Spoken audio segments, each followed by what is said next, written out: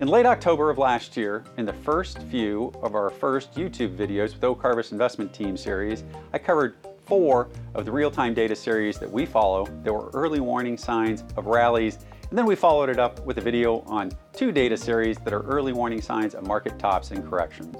Here's the link to that content if you're interested. I'm Chris Parrish, Chief Investment Officer at Oak Harvest Financial Group. The markets are in correction territory. We did forecast this back in the fourth quarter of 2021, saying we expected a -10% to -12% correction in the first quarter of 2022.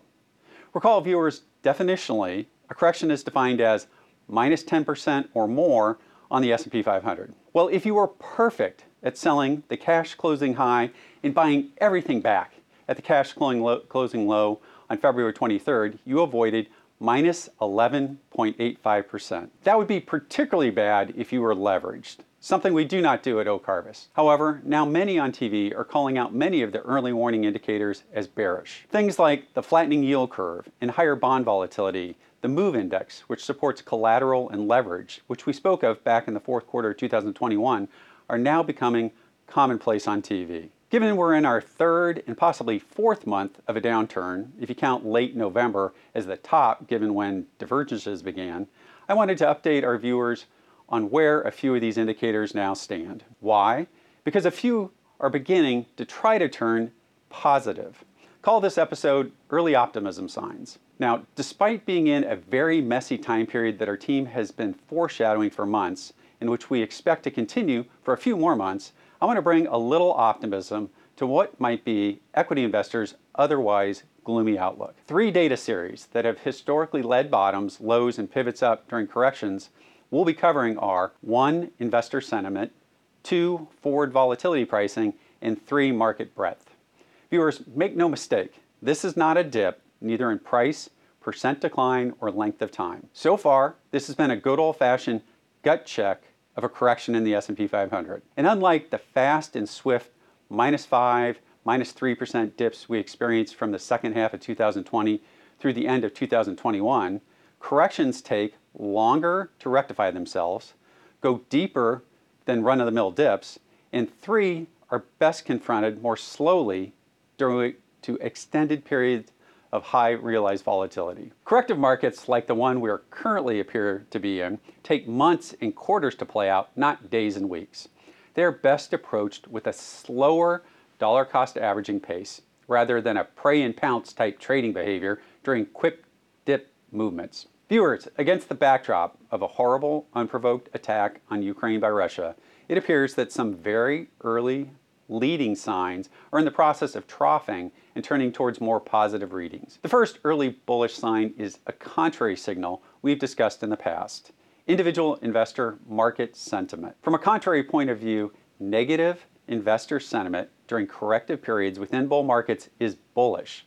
The AAII, that's the Association of Individual Investors, dropped below 20% for the first time in 6 years. Here's a table of forward stock returns provided by Merrill Lynch over the last 35 years. There were 13 such occasions, and the 12 and 18-month returns were very high. Even including the great financial crisis of a negative -35% return, the average 12-month forward return was over 15%. Other investor investment sentiment measures have similarly shown returns of 17.5% to 20% once sentiment flips positive from low levels such as these. Here's another sentiment chart provided by Ned Davis Research, like the Larry Williams indicator I discussed last week. It's a global stock versus bonds valuation ratio, and it has quickly fallen back to levels that signaled the last 2 great buy and mold opportunities over the last 24 months. Those being in April of 2020 during the COVID shutdowns and October 2020 in front of the 2020 presidential election. The second data set I wanted to flag is the recent uptick in improving market breadth. Yes, you heard that right. Market breadth is getting better, not worse. On Wednesday, March 2nd, the S&P 500 had a 11-to-1 upside day.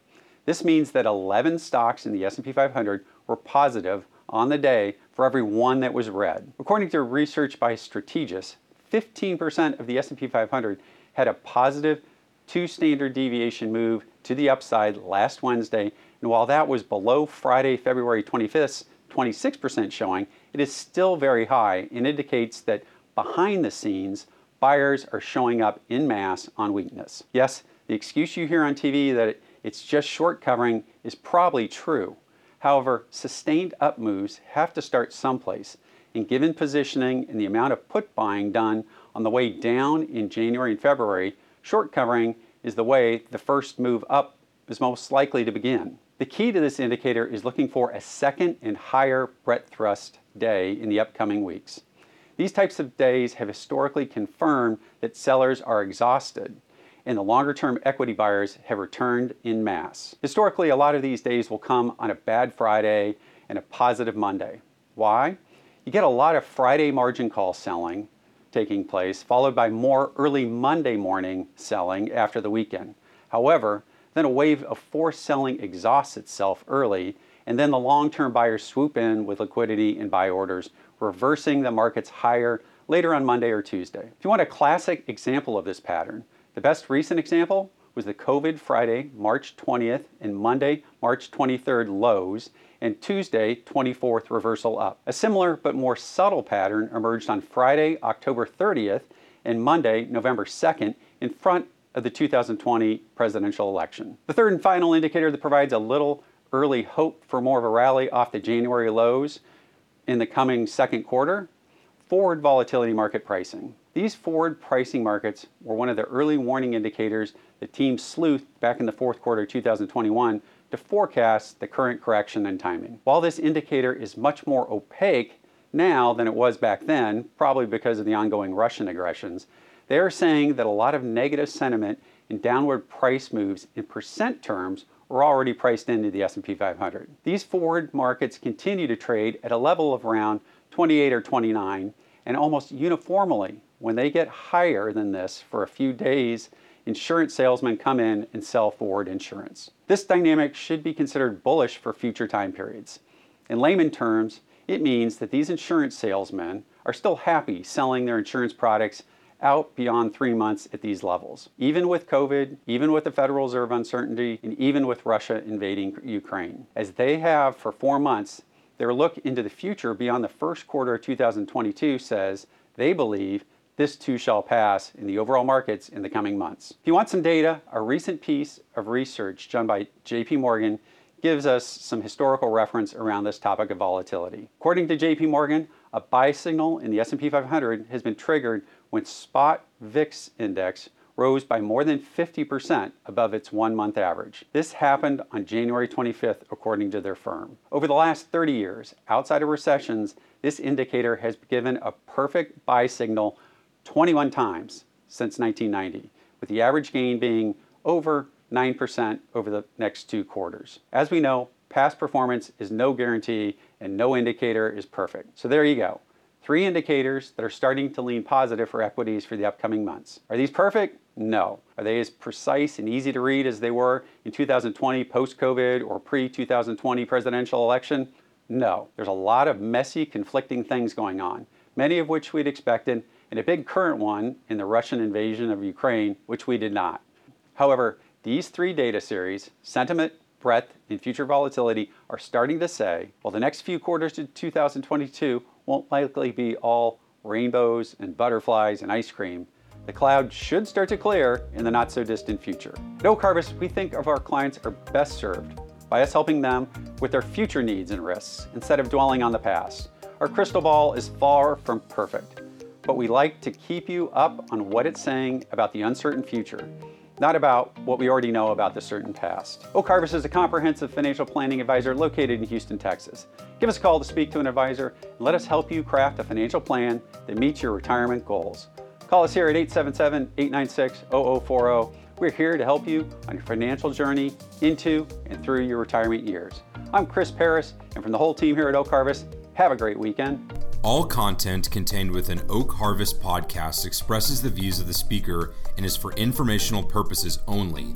It is based on information believed to be reliable when created, but any cited data, indicators, statistics, or other sources are not guaranteed. The views and opinions expressed herein may change without notice. Strategies and ideas discussed may not be right for you, and nothing in this podcast should be considered as personalized investment, tax or legal advice, or an offer or solicitation to buy or sell securities. Indexes such as the S&P 500 are not available for direct investment, and your investment results may differ when compared to an index. Specific portfolio actions or strategies discussed will not apply to all client portfolios. Investing involves the risk of loss, and past performance is not indicative of future results.